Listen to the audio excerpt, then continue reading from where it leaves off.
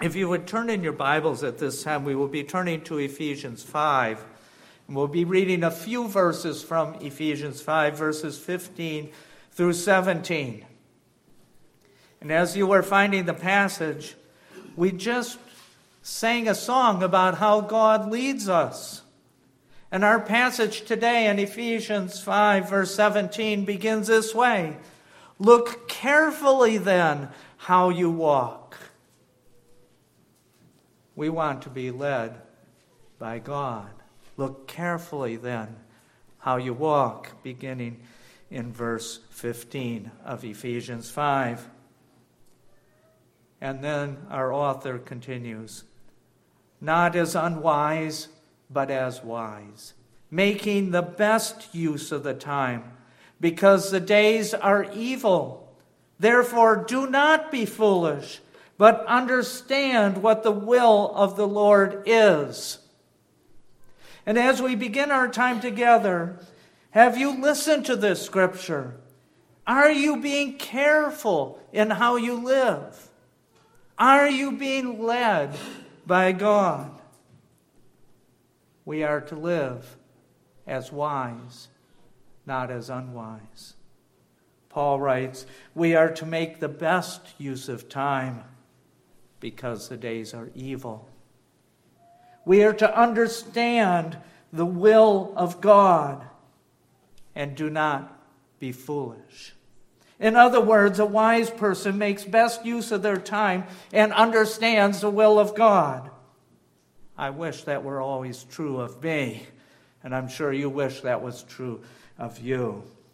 And furthermore, the way Paul describes the best use of time is not a time management issue. Paul is teaching that we should use time and view time as an opportunity, that we should be redeeming our time, as some translations say.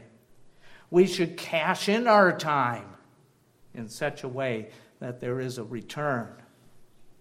And we can increase the value of our time by the things that we do with our time. And so the question that we have for this morning, how can I, because I'm asking myself this question, how can you, how can all of us use our time in the best way, in a way that we can advance the gospel and we can glorify God? In a previous message, we identified 3 ways of viewing ourselves as using time wisely. And the first way was that we can view ourselves as an ambassador, as a representative. And not like the representatives that we send down to Washington, or a representative who represents our school somewhere, or we represent our office in another office, but it is a representative of us as a Christian. We are Christians. How do we represent Christians when we get out there into the world? We are a representative. We are an ambassador for Christ. We are a representative of this church. We are a representative of all Christians. How good of a representative are you? And secondly, we pointed out that we are a light. We are like a light. We are a light in a world that is filled with darkness. And so when we arrive, we are that light that casts the light all over. And we may be only a pinprick of light. But when that light shines, it shines on unrighteousness. When that light shines, it shines on who God is. When that light shines, it shows that we live in a certain by a certain moral standard. And then thirdly, we said you are glorifying God. You are identifying yourself as using your time wisely by being a spokesman. There are times where you need to raise your hand and you'll say, well, I don't believe what you are saying. I believe that there is true marriage between a man and a woman. I believe that babies should not be murdered in the womb. There are times when you need to raise your hand. You need to say these things because you are that voice in the darkness. You are a representative of the Christian race. And so thinking over this past week, were you able to be an ambassador in some way? Were you a little light somewhere? Were you able to say something that showed others that you believe in certain standards of living? It's only been a week, right? Making the best use of time doesn't come naturally. Opportunities don't exist everywhere. It's not always easy to determine where to invest your time and what to do with it. And if you do invest your time, are you going to get any return on it? And what can we do to buy up some opportunities with our time? And I want to mention 3 of them today. There are many ways that we can do this, but we have time for 3. We need to allow the Word of God work in our lives. We need to allow our faith to shine as an ambassador for Christ. And we need to prepare for evil times. And in each one of these ways, we can use our time wisely. And how do you allow the Word of God work in your hearts? And I want to turn to Psalm 1. Psalm 1, because this psalm begins to tell us what it is like to have the Word of God in our heart, how to soak ourselves in the Word of God. And I want to start with verse 1, but I want to drop down to verse 2. Blessed is the man, and dropping to verse 2, whose delight is in the law of the Lord. And on his law he meditates day and night. He is like a tree planted by streams of water that yields its fruit in its season, and its leaf does not wither. In all that he does, he prospers. And so, when we think about it, what the psalmist is saying is that a Christian, a believer, uses their time in studying the Word of God, in Bible study. But even more, what they learn from the Bible is brought into your system. And then the psalmist gives us a picture. He said, if you are a believer, you're like a tree. It's hard to picture us as trees, but maybe you're thinking about Ents or what Tolkien thought about these talking trees. And where do you plant this tree? You plant it near a stream. I have a stream that comes through my yard. The trees next to the stream grow really well. They survive. And then we think about that stream. My stream dries up in the summer sometimes. There's no water running in this stream. But if I jump down into the stream bed and I listen very carefully, I can hear some gurgling. And if I look carefully between the rocks, because I have a very rocky stream, I can see there's water below the rocks, and it's moving. That's why I want to plant a tree next to a stream, because that tree can grow roots down, and that tree will always have a source of water. And so the psalmist says, be like a tree that's planted next to a stream, So when it gets really dry, your leaves are not going to wither up. You're not going to dry up. You're going to be able to bear fruit. You're going to prosper. What is he talking about, the psalmist? As a Christian, we need to put our roots into the Word of God. We need to drink up, drain from our taproot, into our leaves, so to speak, the Word of God. The Word of God is flowing inside of us. There's a story about John Bunyan, the one who wrote Pilgrim's Progress.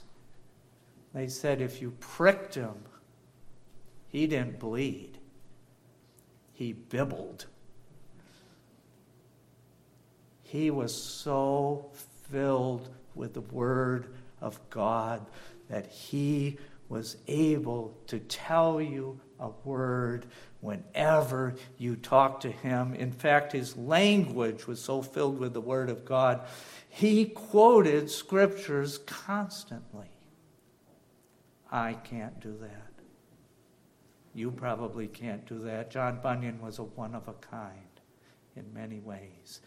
But we can become something like that, where our thoughts and our attitude and our way of thinking is filled with the Word of God, so that our leaves will never dry up. They'll always be green. We will always be able to bear some fruit because we are filled with the Word of God. Do you take time to read the Bible?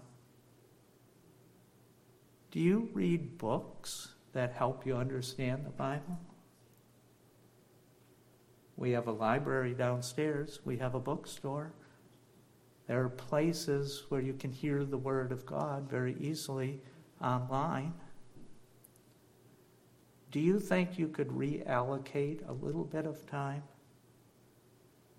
Sometimes the time you spend in social media or playing video games or your hobbies or whatever it is you do, just to soak in a little more of the Word of God. We need to be filled with the Word of God so that we can become a better ambassador, a brighter light, more apt to speak up. But what else can we do? We can live a life of consistency.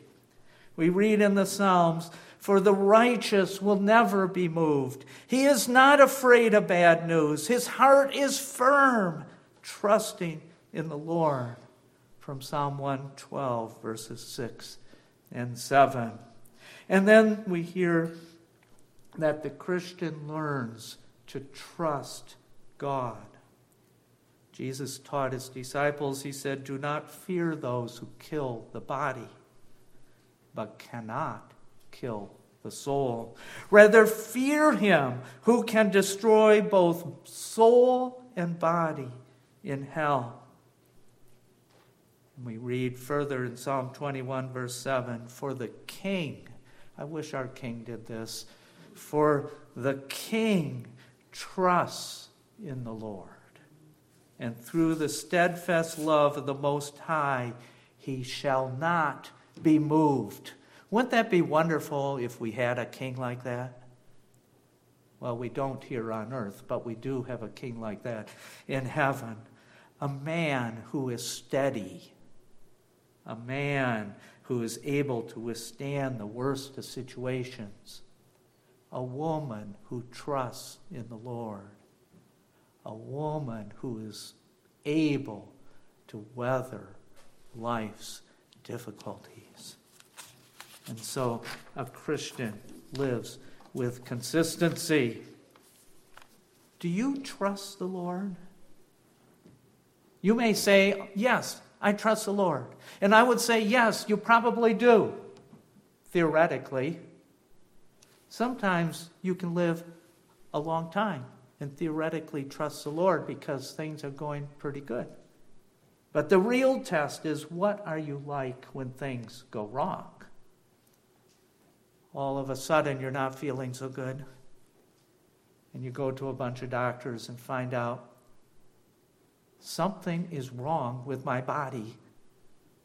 And the doctors are telling me this is serious. How do you respond when you get those words from the doctor? Are you trusting God? God, I'm going to hold on as much as I can, but I don't like it. But you're trusting that God is going to be with you every step of the way. What happens to you when bereavement comes to your home? You lose someone that you love. You lose someone who is so near to you. Are you trusting God? Has God been at your side?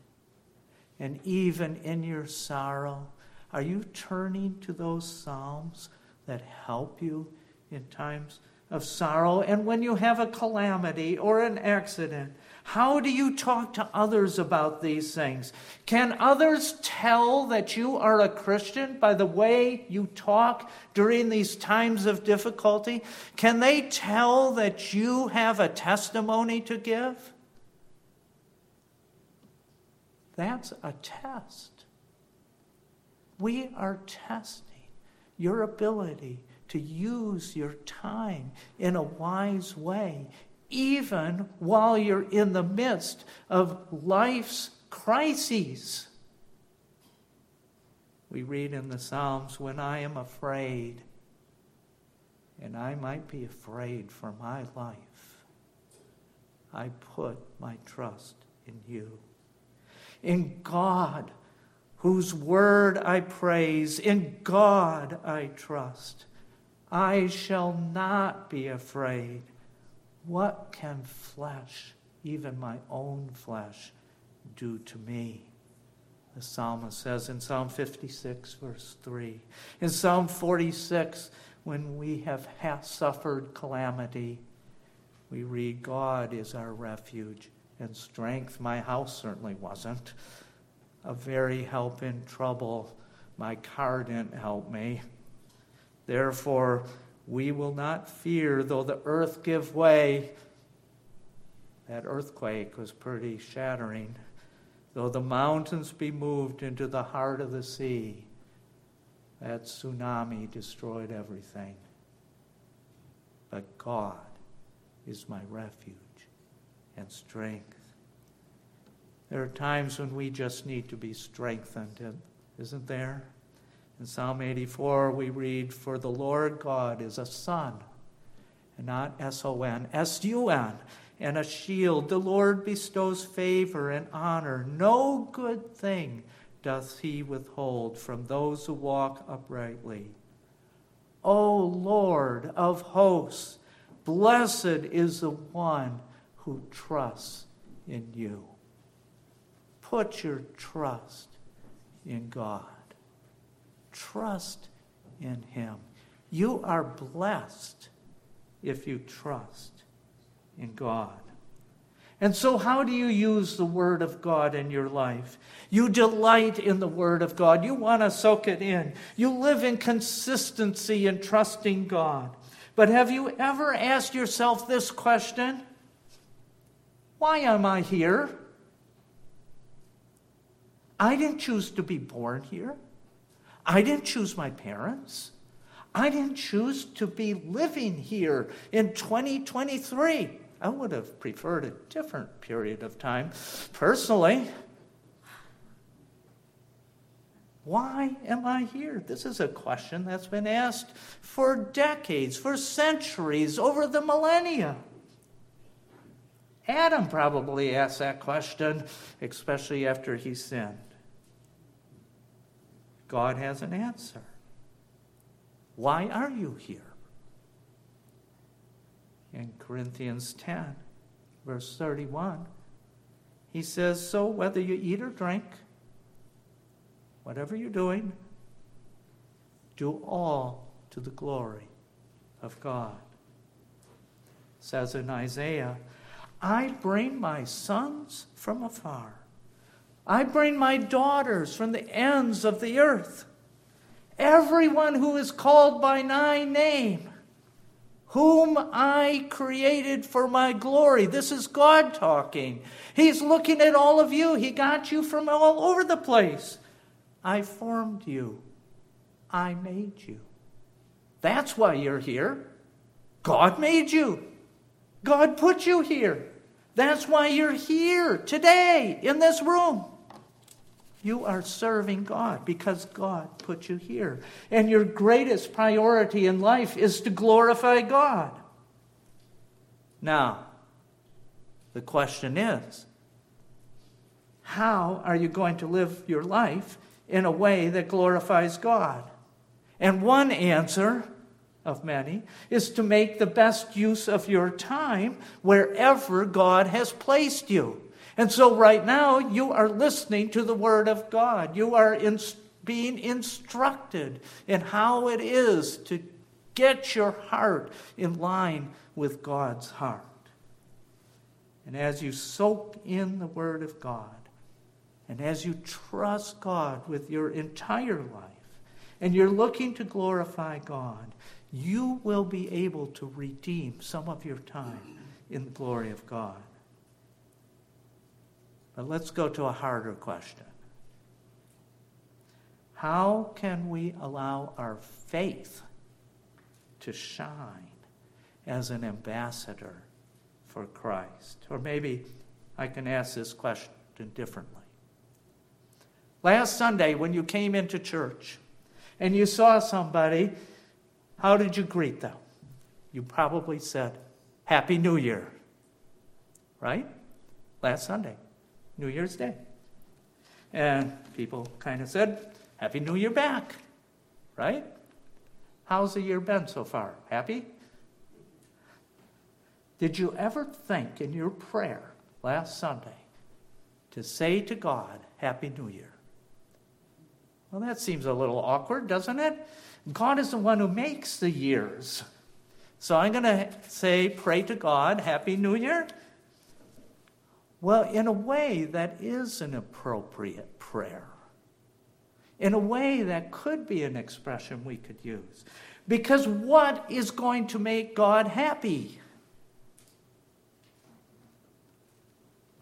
When we glorify God, God is happy with us. And so when we greet God, Happy New Year, we are really saying, God, I want to make you happy in this new year. And so when we greet each other, Happy New Year, or Happy Belated New Year today, we're saying, have a great year, glorifying God in all that you do. You might change the way you say Happy New Year. And so you might be thinking, that's easy for you to say. It isn't. Well, it is. But can you clarify how I, as a sinful Christian, I'm a Christian, but I'm a sinful Christian, cannot only glorify God in all that I do, but also make good use or best use of my time? Let me say that there are many ways that you can do this, and I just have time to talk about a few of them. Let's go back to Psalm 1. To Psalm 1. Now I'll read the part of the verse that we didn't read before. I'm going to read verse 1. Blessed is the man. And here's how he's blessed: by what he doesn't do. And the first thing that he doesn't do, it says, who walks not in the counsel of the wicked. The blessed man who is using his time wisely does not spend time with the ungodly. And he doesn't spend time with the ungodly and ask their advice. You know what the ungodly are like. They have different values than you. They might even speak almost a different language than you. I have met with the ungodly, and they cannot say a sentence without either cursing God or using some expletives that I would never repeat in your hearing. But every single sentence includes these things.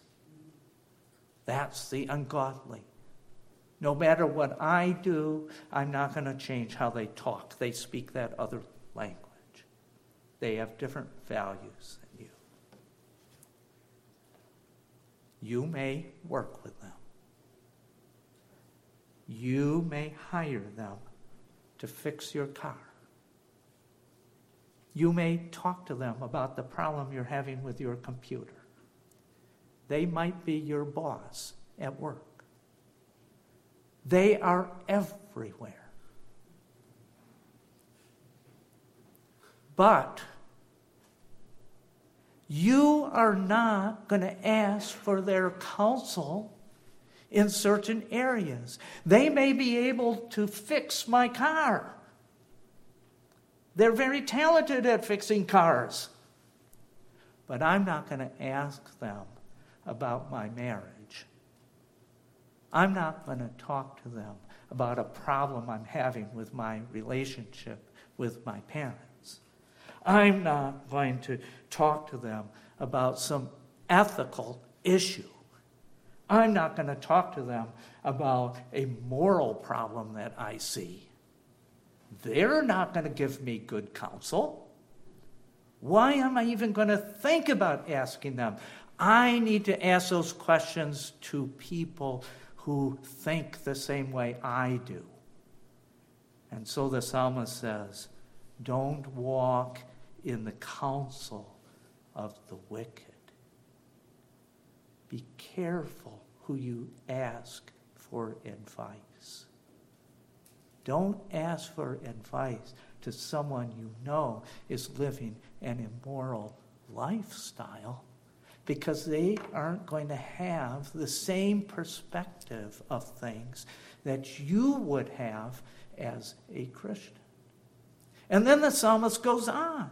He says, nor stands in the way of sinners. We are not supposed to spend all of our free time, we can spend some free time, obviously, with people who are prone to sin. Paul wrote to Romans, put on the Lord Jesus Christ and make no provision for the flesh to gratify its desires. If you hang out with sinners, what's going to happen? Paul just wrote it. It's going to entice you, right? Their sinful lifestyle is going to rub off on you. It usually works that way. Your godly lifestyle doesn't rub off on sinners that often. It might, but it doesn't. And so don't spend time with them. You may go and play baseball with them. At your workplace, you may be with them during work, but you're not going to go outside of work and do the things that they want to do outside of work unless it has redeeming value. And so you are going to think about who you hang out with, who you spend your free time with. That's what the psalmist is saying. You don't stand in the way of sinners. And then thirdly, nor sit in the seat of scoffers. Do you know a scoffer? Do you know what a scoffer is? It's a person who is always skeptical and always putting people down. Your idea is defective, the scoffer will tell you. You don't walk right. You should be doing this. You are just completely wrong. I don't even know why I even look at you. your work is defective. A scoffer is a very negative person. Do you want to go and sit with scoffers? With a bunch of people who are continually criticizing other people? Continually putting them down? That's what the psalmist has said. Don't sit with them. Because you know, as soon as you get out of your seat and walk away, you are going to be subject to the same scoffing that you, with your group of scoffers, just did to everyone else who walked by. There's nothing worse than a gang of scoffers. And the psalmist says, stay away from them. This scoffing mentality is absolutely wrong. It is sinful, and your mind gets filled with it, and you need to get rid of it. So how can we redeem the time? We don't ask the wicked for counsel. We don't hang out with the sinners, and we don't sit with scoffers. We are to shine as an ambassador to Christ. Now, these are all negative, right? Let's talk about something else. Let's talk about living the good life. When someone says, let's live the good life, what are they talking about anyway? We want to live the good life. Well, in today's society, when we say someone wants to live the good life, they just want to live in comfort and luxury, no worries, everything's okay, and just live day to day, a nice, comfortable life. That's not the good life I'm talking about. I'm talking about living a life that is good, or living the good life. We read in 1 Peter chapter 2, verse 11, Beloved, I urge you as sojourners and exiles to abstain from the passions of the flesh which wage war against your soul. And then here's the kicker. In verse 12, he says, keep your conduct among the Gentiles, and today we can say Gentiles, unbelievers, honorable, so that when they speak against you as evildoers, they may see your good deeds and glorify God on the day of visitation. How do we live such a life? We are going to silence criticism by the way we live. And let me just give you a couple pictures. Let's say that you move. You're moving to a new neighborhood. The McMoyles just moved. They moved to a new house, new neighborhood, new everything. And what if you moved to the kind of neighborhood where the neighbors said, you know what? This conservative Christian family has moved into the neighborhood. Now that's going to be trouble. Or you have a new job. And when you get to the job, the people find out that you are an evangelical Christian. Oh my goodness. I have to work with an evangelical Christian? But people are going to be watching you. You are that representative, aren't you? You are that little light in darkness. What is going to happen, says Peter? Peter says you can disarm your neighbors. You can disarm your co-workers by how you live. You can become known as a good neighbor. You are the one who keeps your house and how your home looks very nice. You are the one who's out there if anybody needs help in the neighborhood. You're there. You're able to help. You watch out for your neighbor.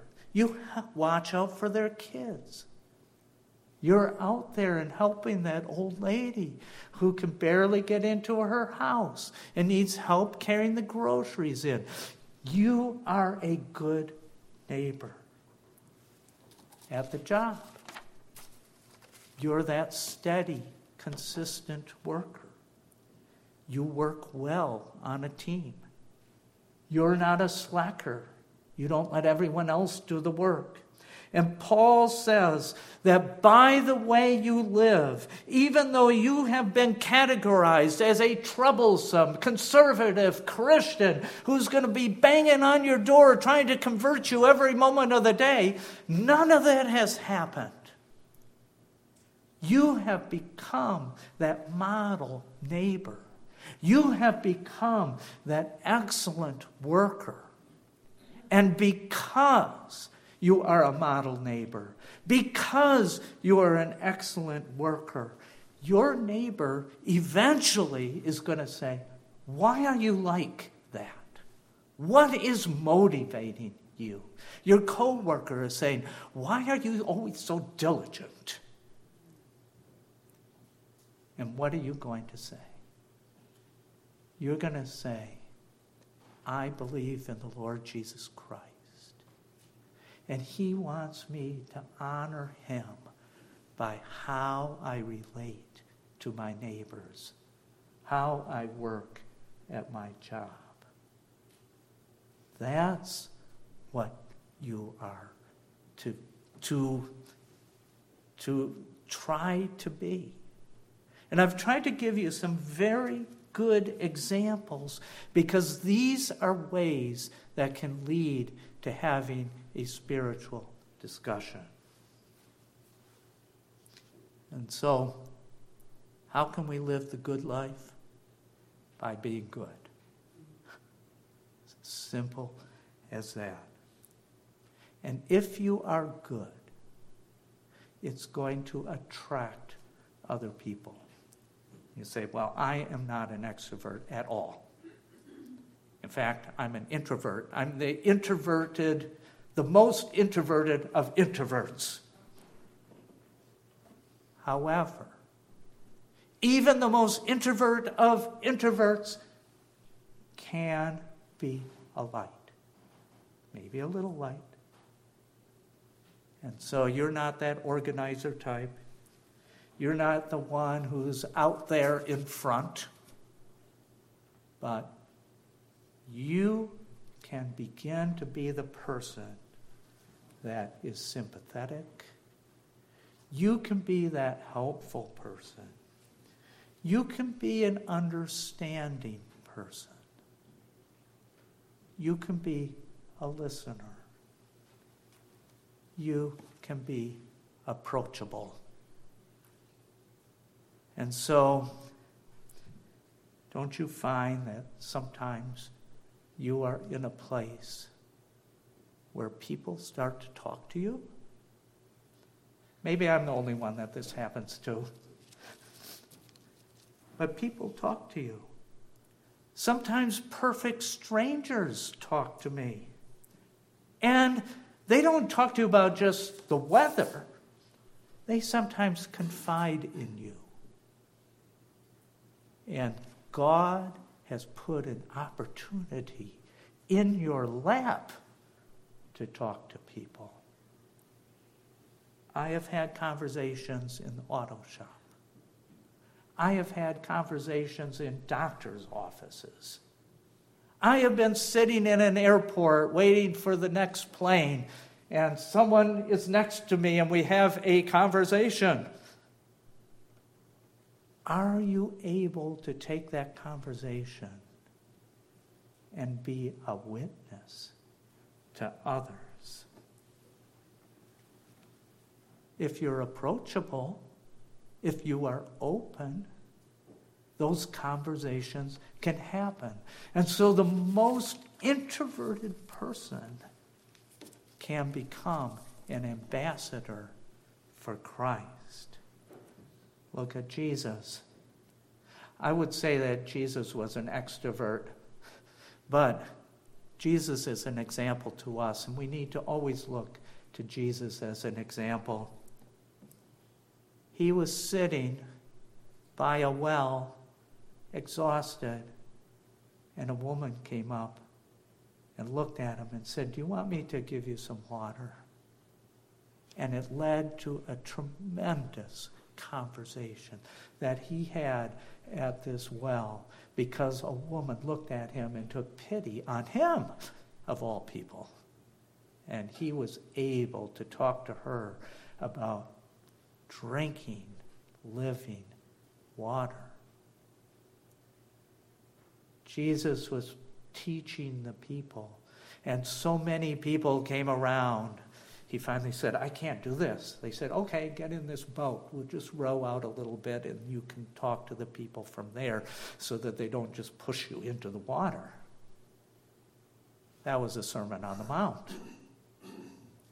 Whether you are the kind of person that can preach a sermon from a boat to a group of people on the shore, or you're the person who's just sitting there looking exhausted, and someone comes up to you and starts talking to you, you can use your time wisely to talk about the Lord Jesus Christ. We need to be a little more like Jesus Christ.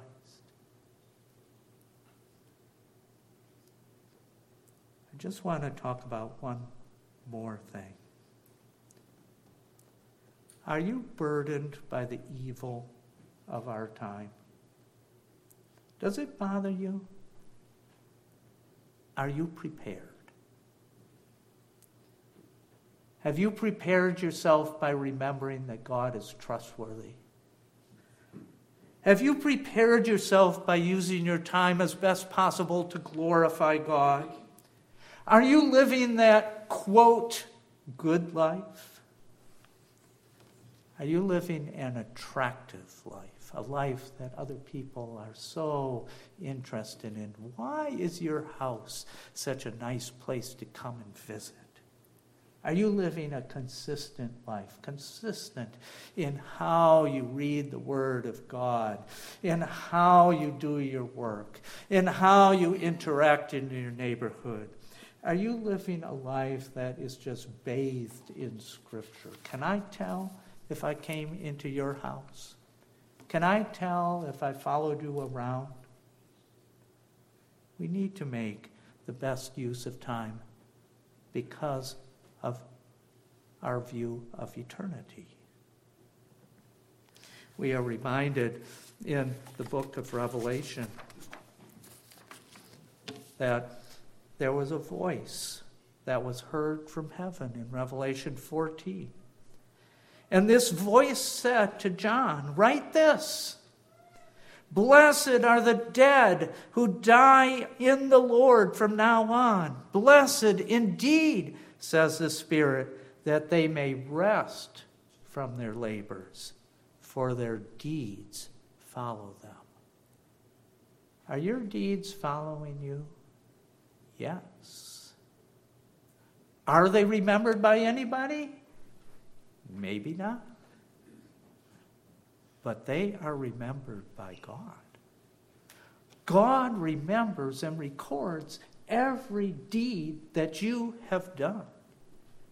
And when you get to heaven at the day of judgment, your deeds are going to follow you there.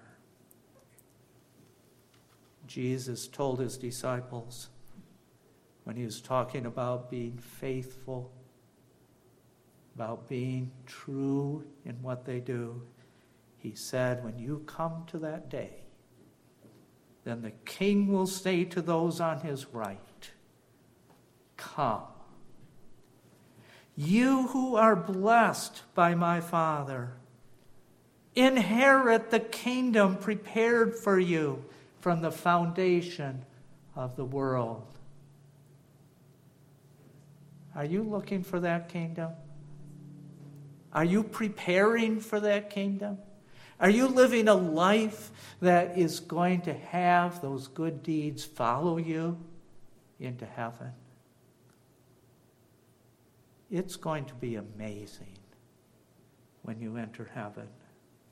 Even if you are the most simple, the most humble Christian, and you haven't hardly done anything in your life except live.